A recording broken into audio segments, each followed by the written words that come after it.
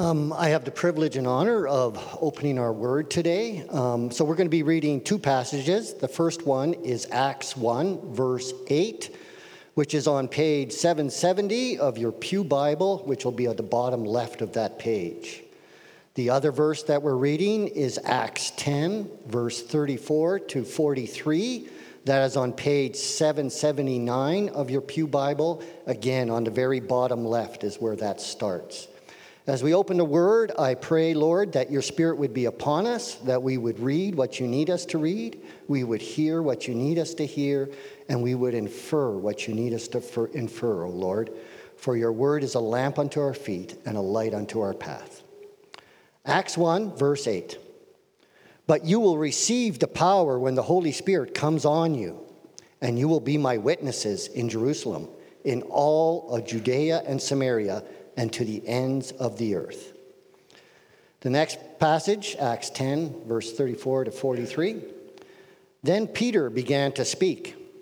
I now realize how true it is that God does not show favoritism, but accepts from every nation the one who fears him and does what is right. You know the message God sent to the people of Israel, announcing the good news of peace through Jesus Christ, who is Lord of all. You know what has happened throughout the province of Judea, beginning in Galilee after the baptism that John preached. How God anointed Jesus of Nazareth with the Holy Spirit and power, and how he went around doing good and healing all who were under the power of the devil, because God was with him. We are witnesses of everything he did in the country of the Jews and in Jerusalem. They killed him by hanging him on a cross. But God raised him from the dead on the third day and caused him to be seen. He was not seen by all people, but by witnesses whom God had already chosen, by us who ate and drank with him after he rose from the dead. He commanded us to preach to the people and to testify that he is the one whom God appointed as judge of the living and the dead. All the prophets testify about him that everyone who believes in him receives forgiveness of sins through his name. The word of the Lord.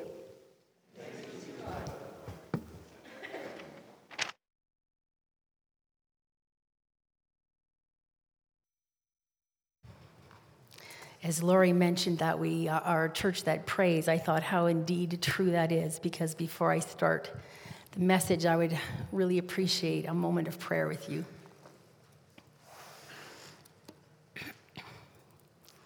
Father God,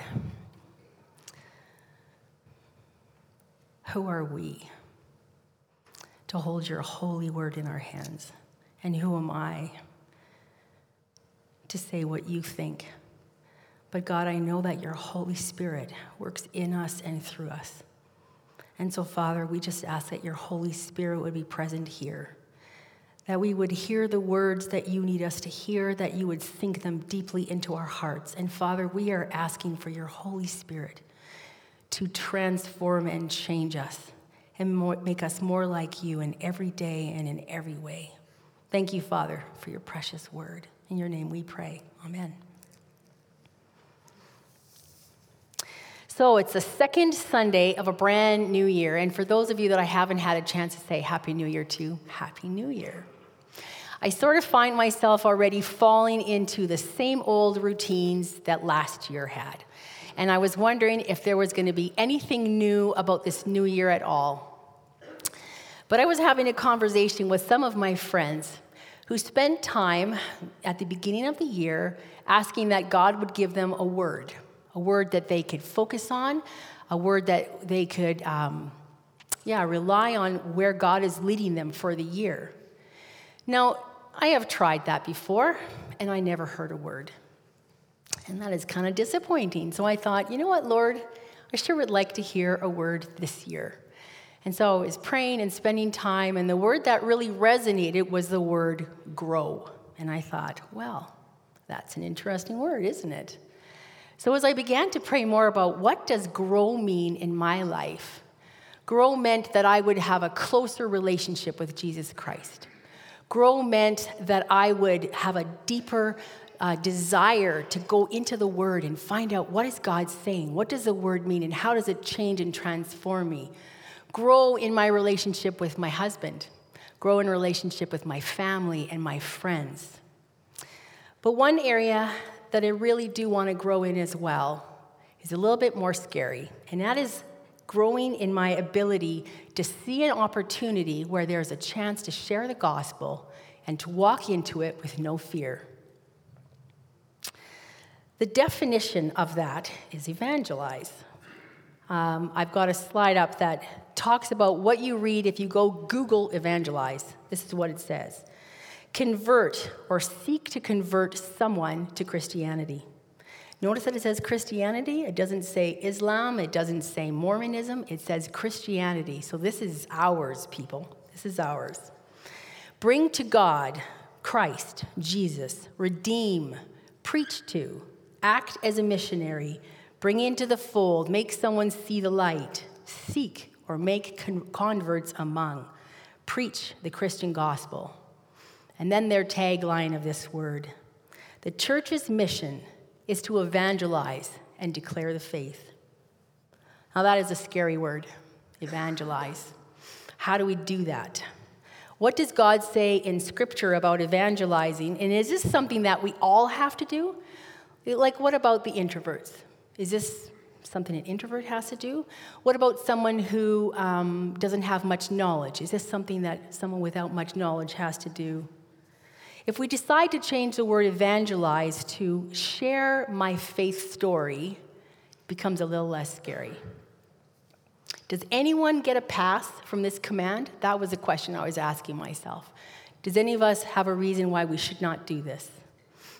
Well, let's go to Acts 10, verse 43.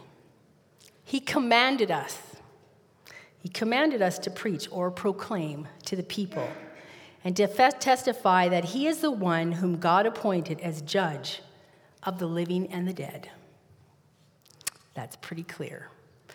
Even the secular world describes what this means by its definition. The church's mission is to evangelize and proclaim the faith. Notice that the only, again, religious group that is mentioned are the Christians. So I was wondering, where does this command come from? Why was this such an important thing, and where in history did this come about?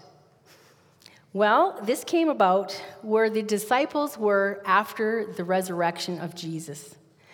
Now imagine, they were chosen by Jesus, they were mentored by Jesus, they had the Last Supper with Jesus, and they grieved his death. Now, shortly after his death, they also received what Jesus promised them. He said, I'm going to leave behind an advocate or a helper. And this happened at Pentecost in a spectacular fashion, where the Holy Spirit came upon them all. Now, even with all this one-to-one mentoring, that's something we talk a lot about in Bethel, one-to-one mentoring. Well, these disciples had one-to-one mentoring with Jesus. And even with that, they didn't grasp the totality of what he was teaching them. You see, God's intention the whole time was to reach the entire Gentile world through the Jews. And the presence of the Holy Spirit was what empowered them to do that. And yet they weren't even catching on to that. They weren't catching on that they were to start this mission to reach others for Jesus Christ. So we have Peter, the apostle, and he's staying with Simon the tanner. Now already, this is an issue. Simon the tanner, anyone who knows what tanning is when you take the hides off of dead animals and you do whatever you do with it. I'll ask my hunters later on what you do with tanning hides. And there is a hunting joke coming up, so be prepared. Now, this is considered a ritually unclean job. So here we have Peter the apostle staying in a ritually unclean household. And not only that, while he's there, he has a vision 3 times. And the vision is the same every time. It's the sheets coming down from heaven. And what's inside the sheet? Ritually unclean animals. 3 times he hears this command that all hunters want to hear.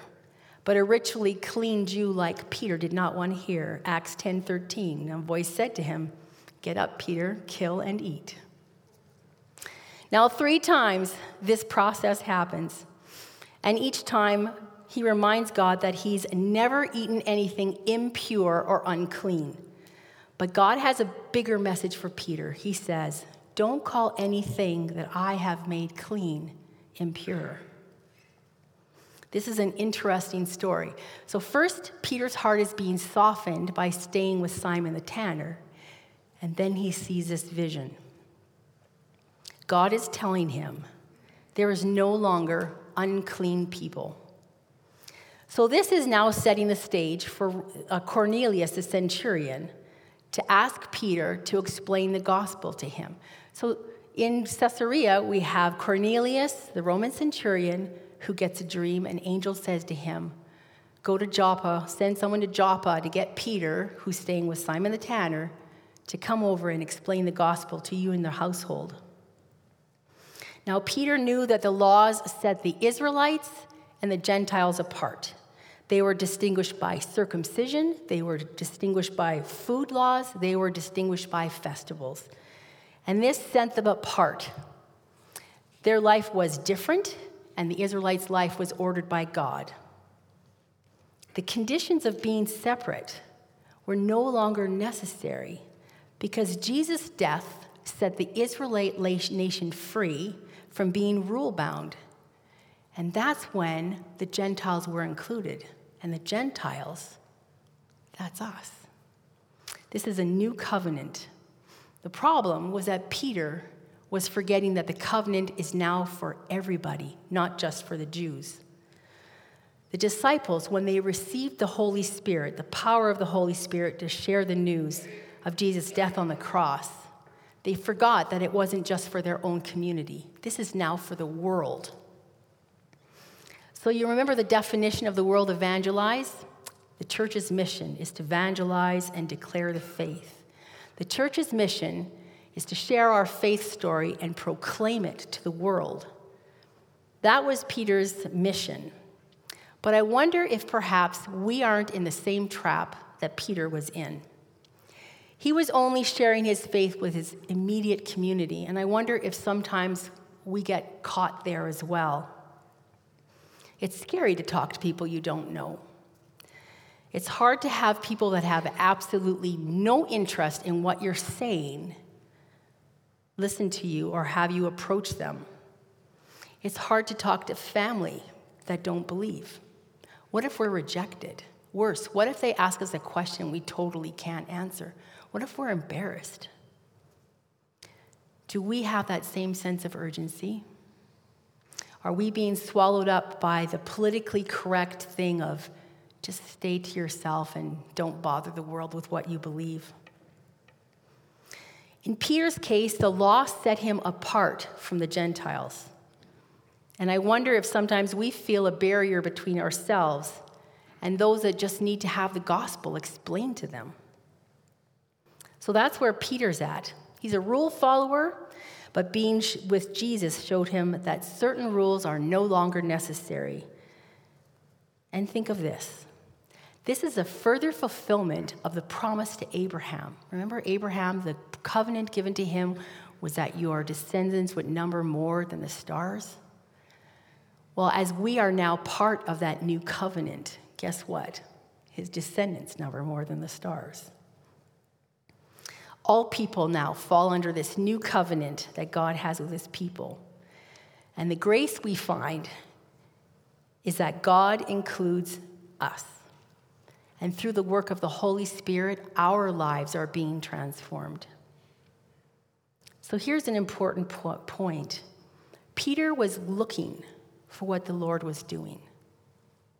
Peter was trying to see where God was acting, and he was trying to be in step with it. It's sort of like God giving you a word. When Cornelius' men came to Joppa to get Peter, Peter remembers his visions, and he goes with them. He understands that God shows no partiality. That's where our verse started. I realize how true it is that God does not show favoritism. He begins to tell the entire gospel, not only to Cornelius, but to his whole household. Cornelius, a Roman centurion whose job it was to oppress Peter's people. Cornelius, all of his Gentile relatives and friends. The good news of Jesus Christ was to go to a full house, and you can bet there was no Jew in there besides Peter. As a matter of fact, Peter then reminds them all that it was against the law for a Jew to associate with or visit with a Gentile. But he was there because God showed him that there was no more Gentile or Jew. We are one people. Verses 34 and 36 and verse 42. Then Peter began to speak. I now realize how true it is that God does not show favoritism, but accepts from every nation the one who fears him and does what is right. You know the message God sent to the people of Israel, announcing the good news of peace through Jesus Christ, who is Lord of all. He commanded us to preach to the people and to testify that he is the one whom God appointed as judge of the living and the dead. The end of the story, the Holy Spirit fell on Cornelius' household, and it was like a mini Gentile Pentecost. The church's mission is to evangelize and declare the faith. Our job is to share our faith story. Those are hard words to ignore. So what does that mean for us? There's a saying that's credited to St. Francis of Assisi, but as I looked more into it, then there was, maybe it wasn't from him, blah, blah, blah, but just go with me. Let's read this. Preach the gospel at all times. Use words if necessary. Now, this is not an excuse to not speak. However, it is an important point. It says our witness is beyond more than what we say. Our witness is also what we do. And that's a bit more of an easy one for us to follow, isn't it? Be kind to your neighbors. Obey traffic laws. Tough one for me, so preaching to the choir. Return your grocery carts. Hold the door open. Show love in unexpected and quiet ways. God shows no favoritism, but he does show favor. We bear witness to his grace. We bear witness to the power he has to set people free when his Holy Spirit comes in and transforms lives. You can Google how to evangelize, but I want to share a simple acronym that I've been using for quite a while, and it is the word SALT. It's pretty easy. The S in SALT, start a conversation. That means looking for an opportunity. And perhaps something as simple as starting a conversation with a cashier or someone who serves you in a restaurant.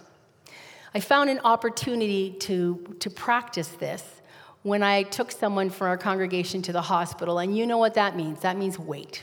You're going to sit there and wait. But that also means the people who are waiting with you are like a captive audience. So this is a perfect opportunity.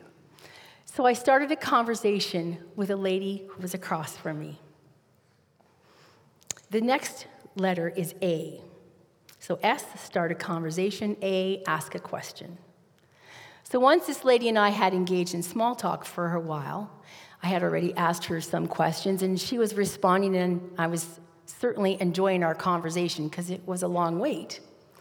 I asked her, do you have a faith community or a family that supports you? Very simple way to find out where she was at spiritually. Do you have faith? Are you a spiritual or religious person?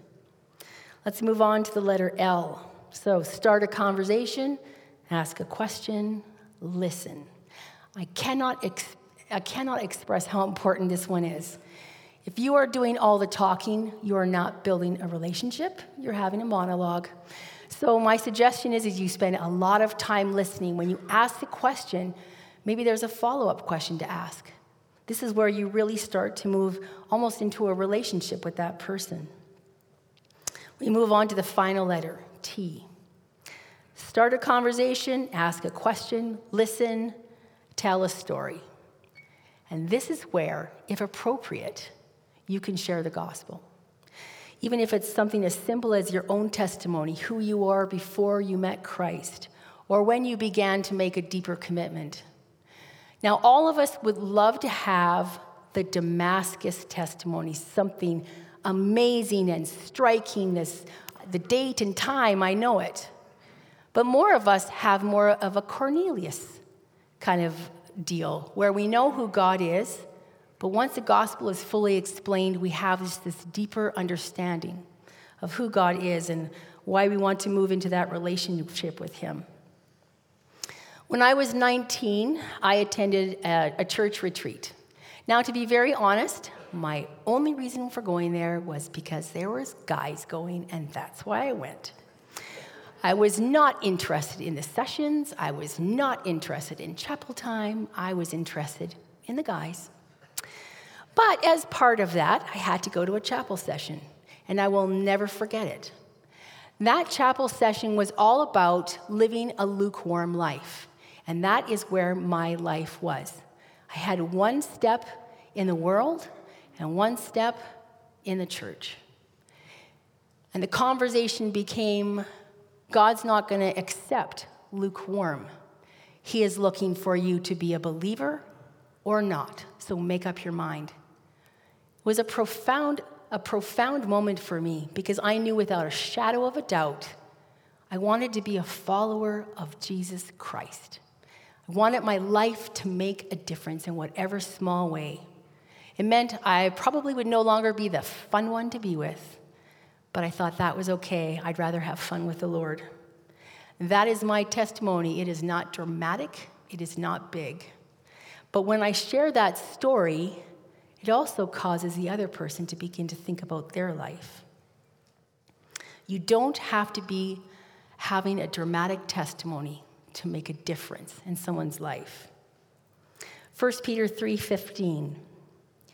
But in your hearts revere Christ as Lord. Always be prepared to give an answer to everyone who asks you to give reason for the hope that you have. But do this with gentleness and respect. I like that little saying, always be prepared. We all have a hope to share. We all have that moment when we knew Jesus Christ was real. We all have that moment that we knew we had more hope than we had the day before. The church's mission is to evangelize and declare the faith.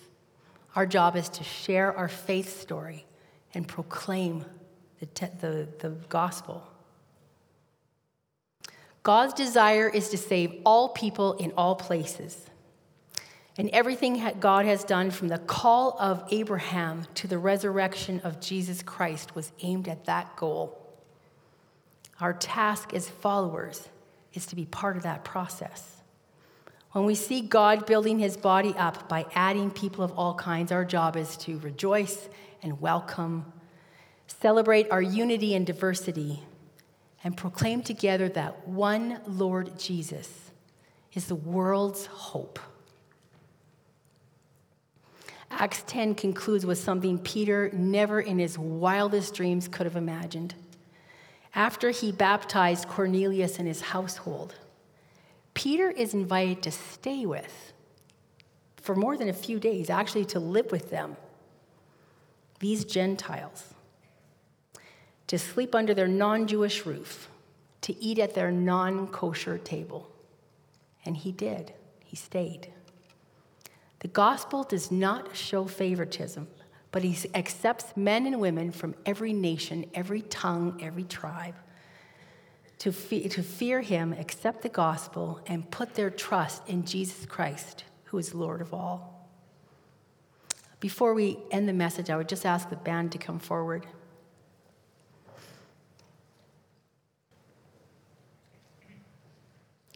The church's mission is to evangelize and declare the faith. We share our faith story. We share our testimony. We share the reason for our hope.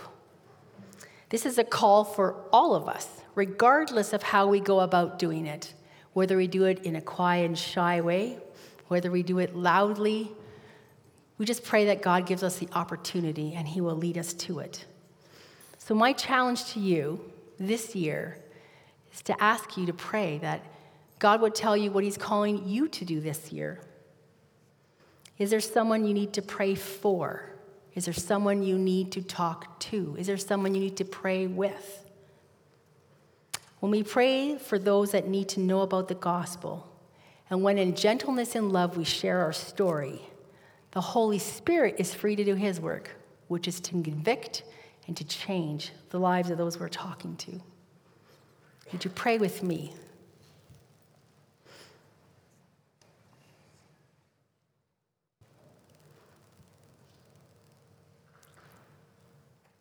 Thank you, Father, that the job of convicting others is not ours, but yours. But Lord, we do ask that you would find us faithful and obedient in sharing your word with a lost and hopeless world. Oh, Father, they need you so badly. And we know the truth and we know the hope. Father, I ask that we would not hoard that to ourselves, but that we would be part of world change. We would be part of sharing our gospel. Or sharing your gospel, but part of sharing our hope in who you are and what you have done for us. Thank you, Father. I just pray that the words of my mouth and the meditations of our hearts will be pleasing and acceptable to you.